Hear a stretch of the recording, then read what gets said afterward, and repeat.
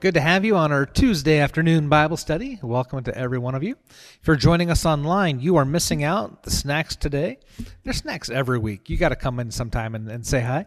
But we're happy that you're joining us online anyway. I hope you get good snacks wherever you may be sitting today. Well, let's be a people of prayer. God above, we lift up those that we named and those that are still in our hearts to you, for we know that you hear. We know that you listen. We know that you care. We know that you heal. We know that you love. May the words that we read today touch our hearts so that we might become more like Christ in this world that needs a little bit more redemption in the world. And the family of God said, Amen. Welcome, welcome, welcome. We are on John chapter 3.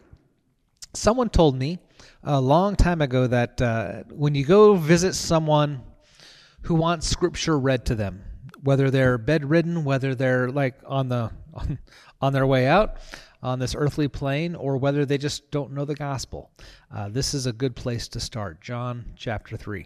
There's some really good lines in here, and it's got the most famous verse of all, John 3:16. But we're gonna jump into it today. So let's do verses 1 through 4.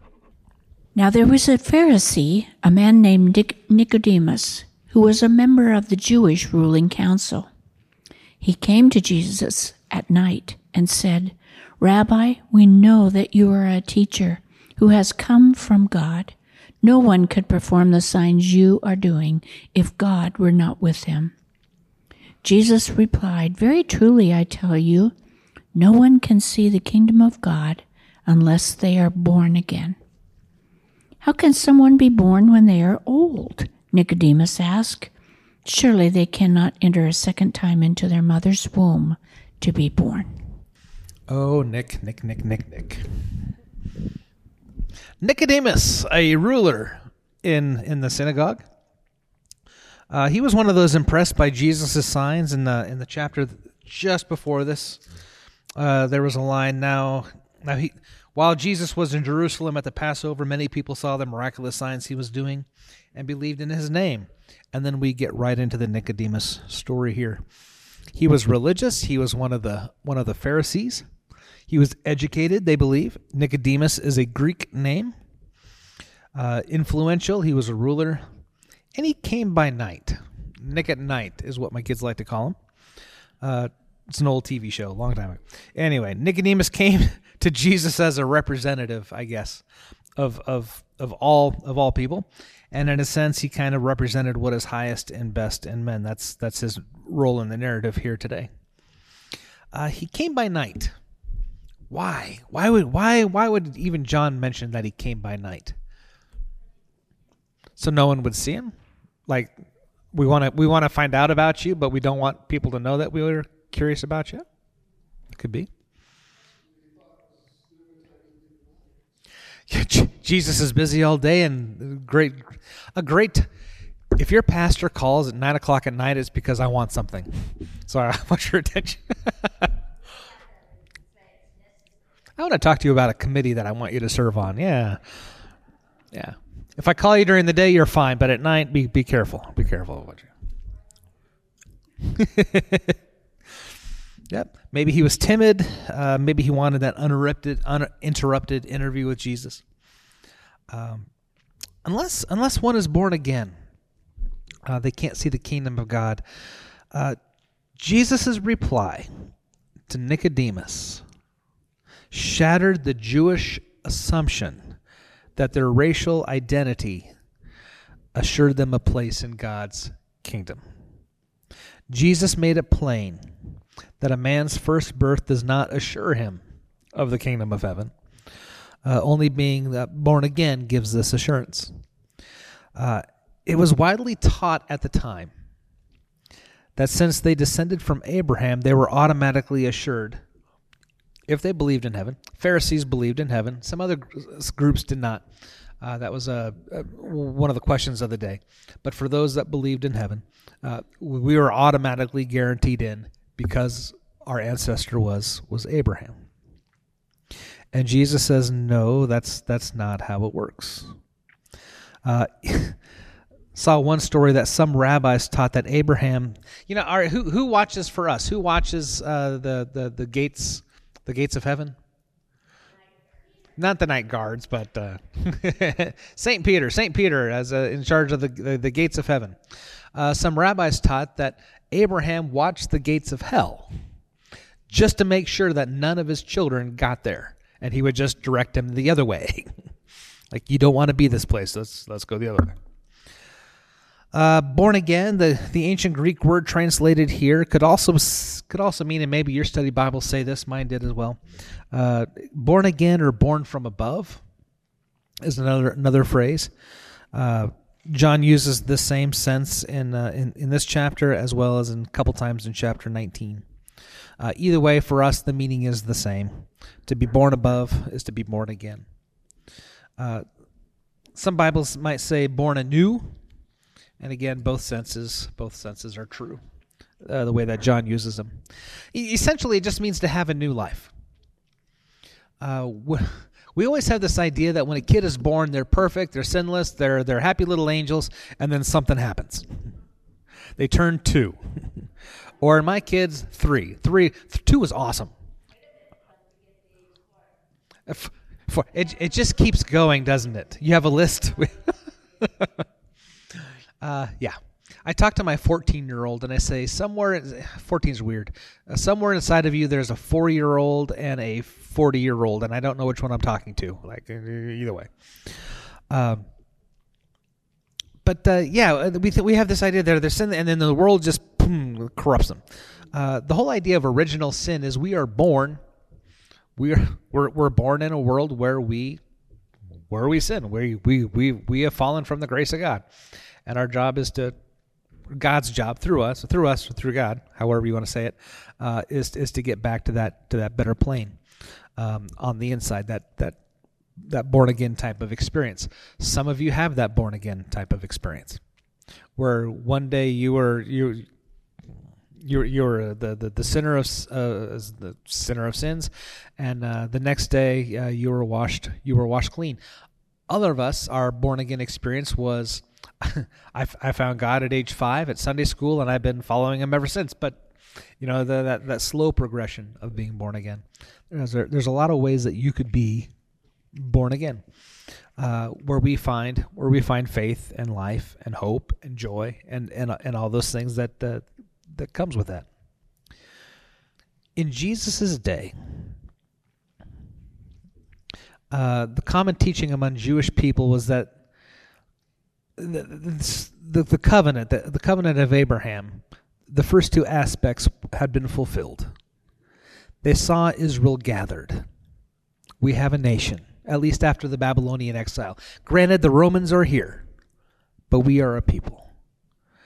They saw the strong spiritual movements like the Pharisees, which they believe fulfilled the promise of spiritual transformation. And for many, they waited for the reign of a Messiah. They were looking for a Messiah who could kick out the Romans, and they could have their own nation, and they would be their own people once again. Jesus had a different view of what Messiah meant. Instead of fixing the nation, he wanted to fix the self.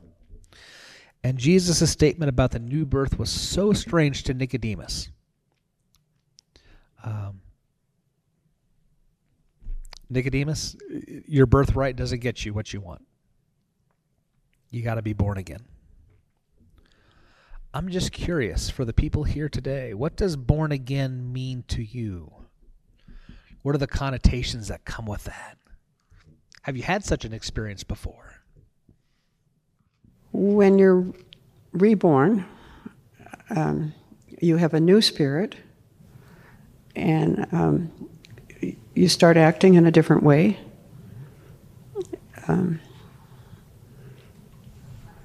Where there's a real sense of an old self and a new self? Yeah. Yeah. I don't know why that word works much, much better for me personally.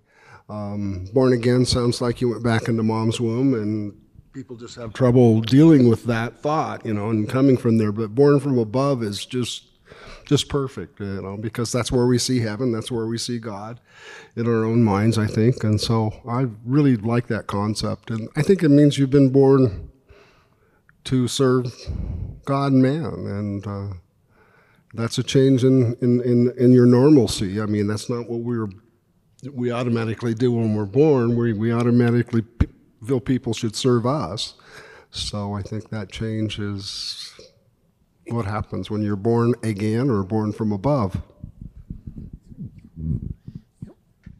I think for me, it was at a walk to Emmaus, and I went forward, and to me it was a decision time. I'd been baptized, but that was more ceremonial, I think. You need to be baptized before you can be a member of this church or, whatever. But at that time, I went forward, and it was my decision that I accepted Christ, and that I would, to the best of my ability, follow him and learn more about him. And I think to me, that's what it was the time that I made that decision. Some choice there. Some people would say you're not. Once you're baptized, you are. That's when you're born again. I was baptized at 3 months old. I don't think I had that. Woohoo! I am now I will no longer need diapers because I know it. Whatever it is. But there are those steps along the way. I remember my confirmation, and I pledged to follow Christ. Even though I was 13 and old enough to make those decisions, I didn't appreciate it as much at 13 as I did when I was 24 or 23, whatever it was. And then I had another experience at 30, and another experience. Like there's moments where you grow closer to God, and there's moments that you might fall back, but just keep walking forward and just keep taking those steps. We are born from above in that sense. Okay. Let's do verses 5-8. Jesus answered, "Very truly I tell you, no one can enter the kingdom of God unless they are born of water and the Spirit. Flesh gives birth to flesh, but the Spirit gives birth to spirit. You should not be surprised at my saying, you must be born again. The wind blows wherever it pleases. You hear its sound, but you cannot tell where it comes from or where it is going. So it is with everyone born of the Spirit." Jesus was emphatic in saying that man does not read reformation but a radical conversion by the Spirit of God. We must be born of both water and the Spirit. Question: what water? Some people think it's baptism. Jesus never explains it in this, by the way. So whatever answer you come up with, that works. It could be baptism. When I was an infant, I was christened or baptized as a baby, and later my mother told me that meant I was Lutheran. When I was 18, I got engaged to a Catholic, and his family demanded that I become baptized as a Christian, as a Catholic. That's 2. Later in life, I went to a church camp, and it was very spiritual, and they said if anyone wanted to be baptized, come to the pool in the afternoon. And I went, and I just dove in that pool and was dunked, and I came up feeling so clean and new, and that was my baptism. Aww. My first choice, not my mother's, not the Catholic Church's, but mine. Yours. And I think that makes the big difference, because it's a choice that you make to be born in the Spirit. Yep. I like the way that the scriptures can be interpreted several ways. born again, being kind of alive in Jesus, feeling that love is a type of rebirth, and that's so true. The symbols of baptism and being born, requiring water, spirit, and blood, which was not mentioned here, is a very good association for baptism in the way he's discussing here. You know, I have really found that in all of the Christian religions, 90%, 85 to 90% are in common. These things that are interpreted differently I don't see a problem with that. So with me, whether this represents baptism or a spiritual rebirth, they're both very fine examples. Yep. I remember when I first read it, baptism, what came to mind since Jesus was baptized earlier, I read some interpretations. It is the physical birth. When you were born, there's a lot of liquid that comes. I love watching. I love watching babies like on in movies and or TV shows.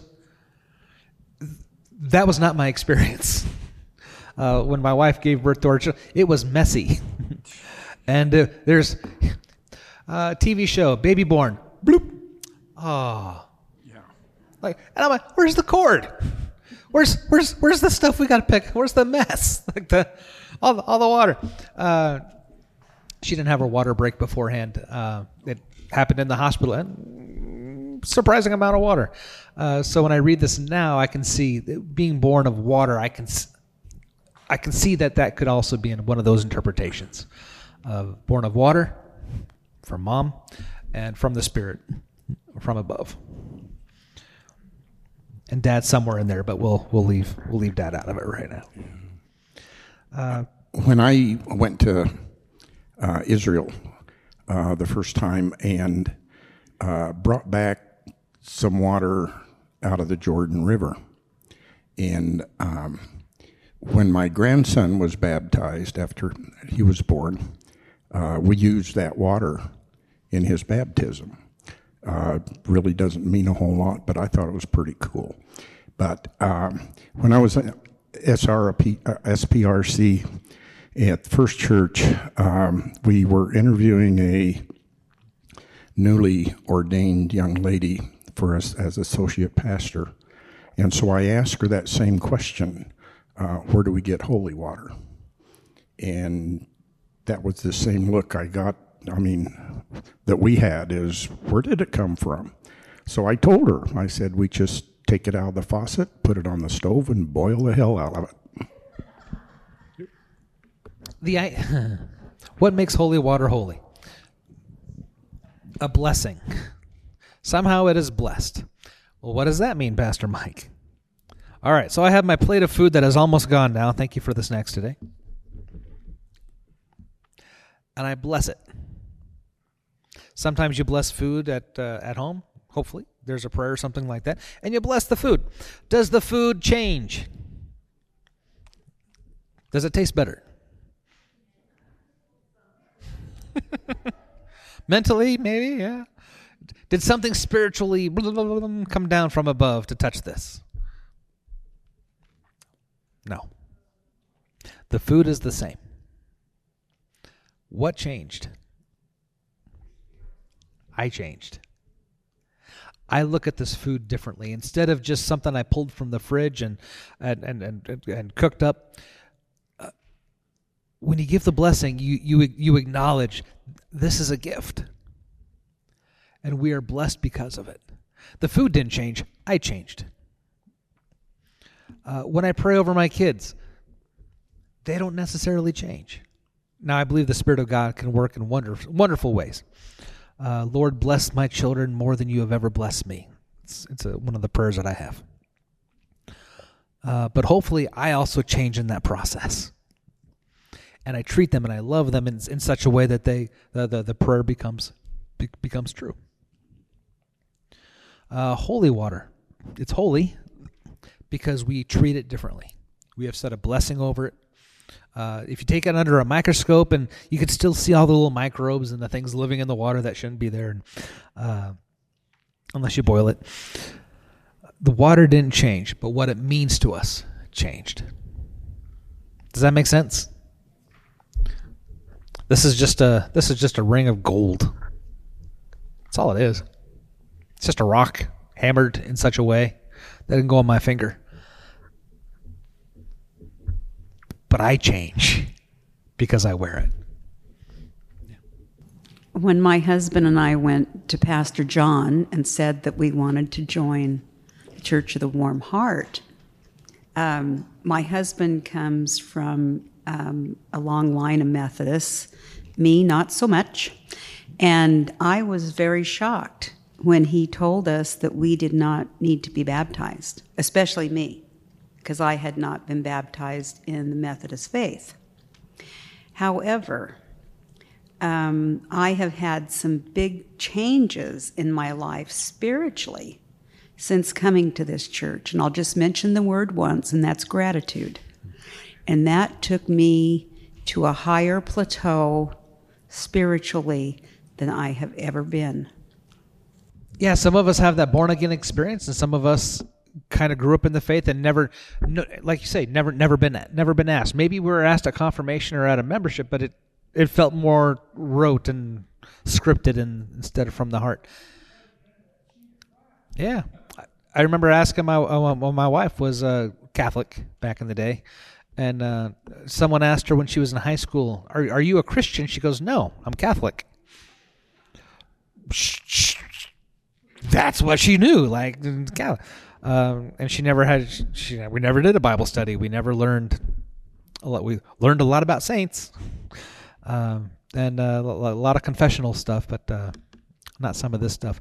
John Wesley was big into conversion experiences as well. He had his own at Aldersgate. Some of you know that story where his heart was strangely warmed. But for the rest of his life, he would ask people to put their faith in Christ. And one time there was a lady who caught him and says, I don't like the way that you ask people. So we asked her, well, how do you do it? And she said, well, I don't do it. He goes, well, I like the way I do it better than the way that you don't do it. Poor Nicodemus, he was confused. He was so set in his thinking that his birth had already happened to him. He just had a hard time thinking differently, and Jesus had to keep on explaining. The wind blows where it wishes. You don't have to understand everything.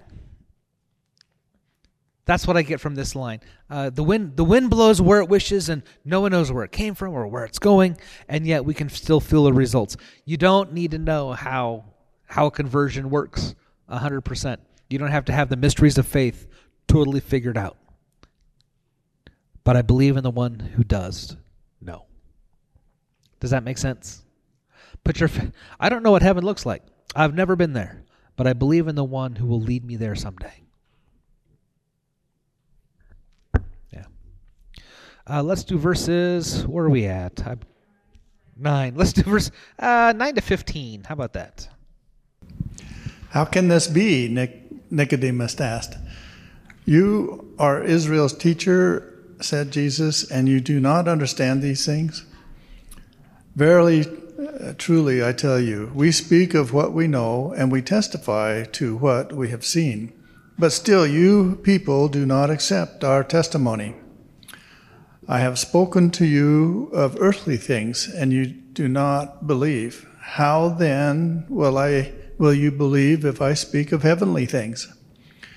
No one has ever gone into heaven except the one who came from heaven, the Son of Man.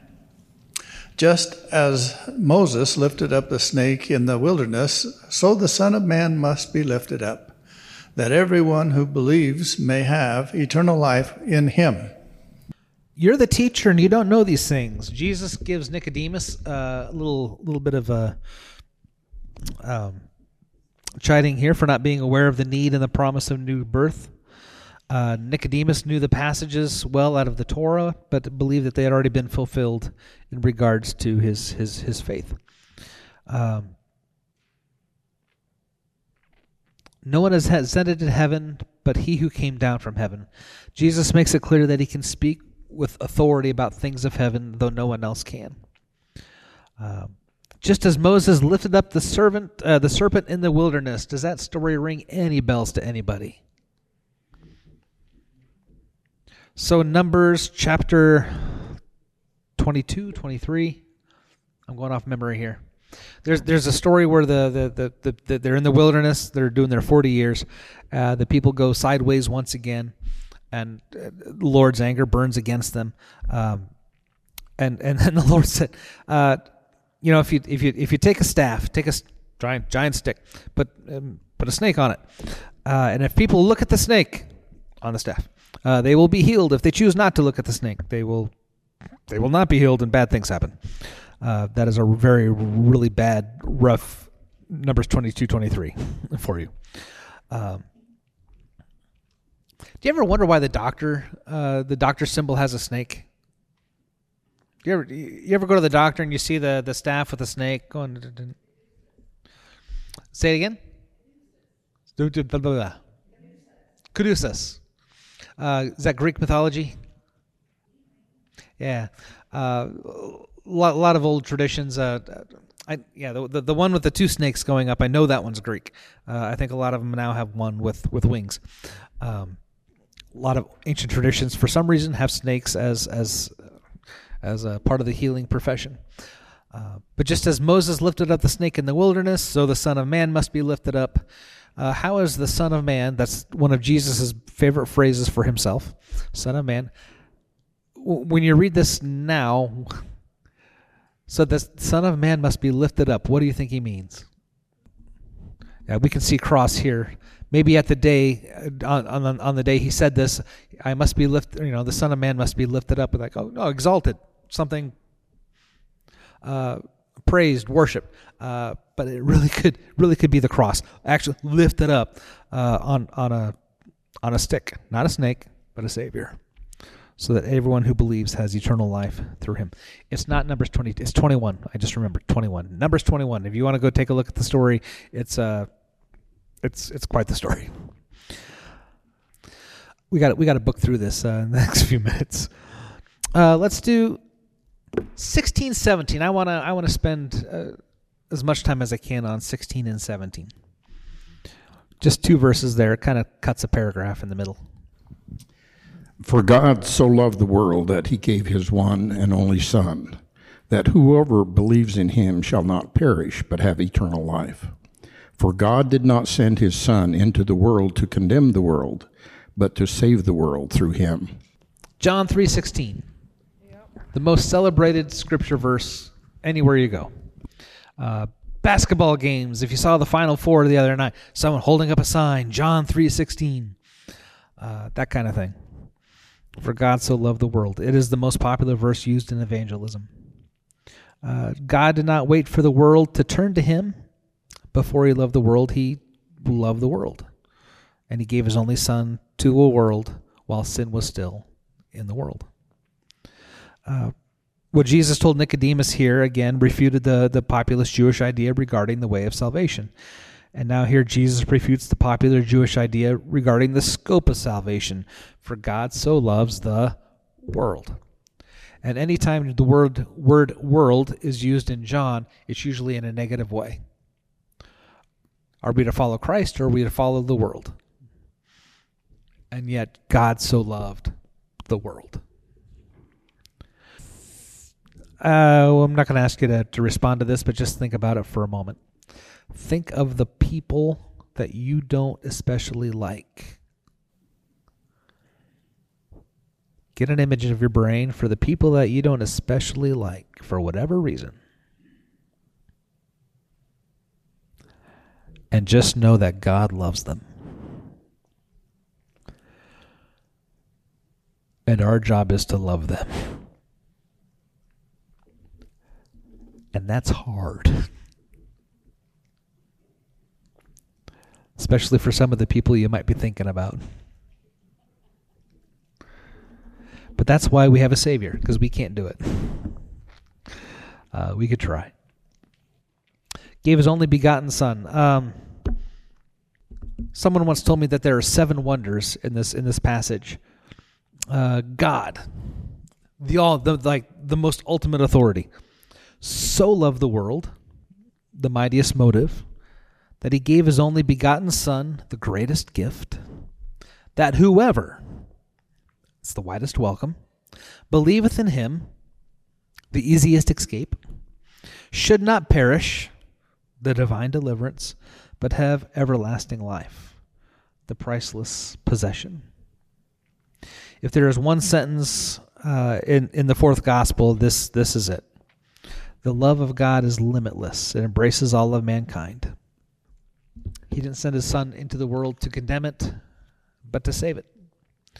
I remember a story where an All Points bulletin this is Los Angeles, All Points bulletin came out across the radio waves.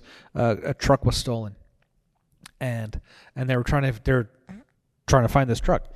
Turns out the person who stole the truck stole it at a hardware store where a gentleman had just purchased rat poison and put it in crackers to take care of the rats. And then the truck was stolen.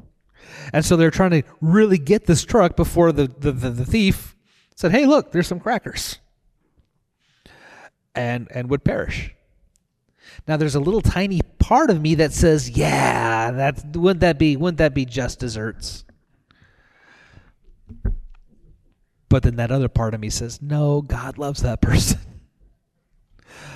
Find the truck, save the person. I don't know how the story ended. All I know is the news that came out. But God so loved the world. And we're the world. Let's get to verses 18 to 21.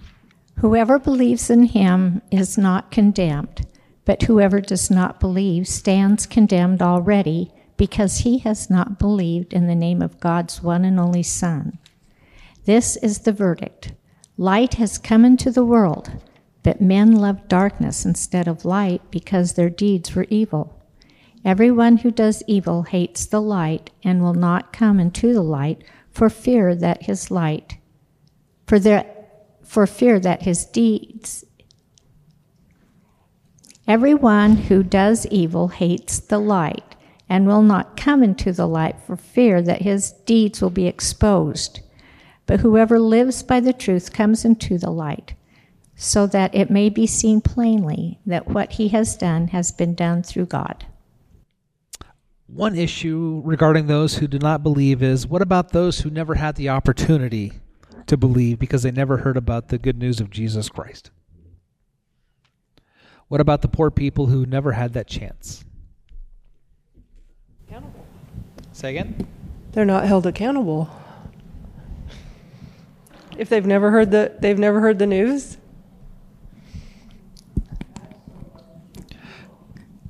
God so loved the world. So for those who never had the chance, I love how Jesus puts it in here. Jesus is the light. How did you respond to the light that was given to you? How did you respond to the light that was given to you? Did you respond with positive and love and faithfulness? And I do a lot of weddings, and I have a lot of different scripts that I use for, some churchy, some not so churchy, and some of my pastor friends say, Pastor Mike, you're selling out. You're doing weddings, and you're for people who don't have church homes, and my response is this: for the churchy weddings, my script is totally based in love and trust and faithfulness. And for my non-churchy weddings, the script is based in love and trust and faithfulness. Just the words and the language change a little bit. My job is to bring them just one step closer to Christ. God loves us all. And how did you respond to the love that was given to you? And someday when we go to those pearly gates, St. Peter, how did? Let me try it like this. I know I'm almost out of time, but a couple weeks ago I did the sermon with the man on the cross, Maybe I'll do this Thursday night too. I did the sermon with the man on the cross, where Jesus told him, "Today you will be what? You will be with me in paradise." And I just, someday when I get to heaven, I want to find that guy. And I just want to find, like, how did this work out for you? Because you never went to a Bible study. You never volunteered at the food kitchen. You never did any of those things that we faithful people did, and you made it. And I could just see this guy at St. Peter at the pearly gates, and St. Peter going, "What brought you here today?" Like, you're not on my list. And the guy would be like, "I don't know why I'm here." And St. Peter would say, "Well, can you tell me about justification and faith? When were you born again? When did you have those experiences? What is your doctrine on the Bible?" Never heard of it. And I could just see the man who was on the cross saying, "But the man who is on the middle cross said I could come. He said I could come." My hope and prayer is that we all find faith. My hope and prayer is that we do Bible studies and we do the soup kitchens and we do all those things that make a life of faith a life of faith. But it really is God's love that makes it possible. For God so loved the world. It's not what I do. Otherwise it becomes works. But it's faith. Faith in the one who calls you to a life of love, to a life of service. Let's do verses 22 to 26. After this, Jesus and his disciples went out into the Judean countryside, where he spent some time with them and baptized. Now John also was baptizing at Aenon near Salim, because there was plenty of water, and people were coming and being baptized. This was before John was put in prison. An argument developed between some of John's disciples and a certain Jew over the matter of ceremonial washing. They came to John and said to him, "Rabbi, that man who was with you on the other side of the Jordan, the one you testified about, look, he is baptizing, and everyone is going to him." John is a great example of not being jealous of Jesus' popularity. John presented at the beginning, he is the Christ. He is the Christ. My job is to bring people to Christ. And John is still out there baptizing. His work never diminished. He kept doing what he was doing. Jesus' disciples were also baptizing down the road, doing their thing and we don't exactly know where in Jerusalem or in the Judea this is. It gives us a couple names. The name of the place where Jesus was baptizing in Hebrew actually means spring. So this is where they were doing that. But I appreciate this passage because it is so easy sometimes for churches to be jealous of other churches. And it's possible for pastors to be jealous of other pastors. And you might be jealous of some of them other people. John can be John with his disciples, and Jesus could be Jesus with his disciples. And it's okay. And John's job was to point people toward Jesus, but John just kept doing what he was doing. We're gonna finish this off. We're gonna read to the end, and I'll just say a word or two, and we'll be done. 27 to the end. And to this John replied, "A person can receive only what is given them from heaven. You yourself can testify that I said, I am not the Messiah, but I am ahead of him. The bride belongs to the bridegroom. The friend who attends the bridegroom waits and listens for him and is full of joy when he hears the bridegroom's voice. That joy is mine, and it is now complete. He must become greater, I must become less. The one who comes from above is above all. The one who is from the earth belongs to the earth and speaks as one from the earth. The one who comes from heaven is above all.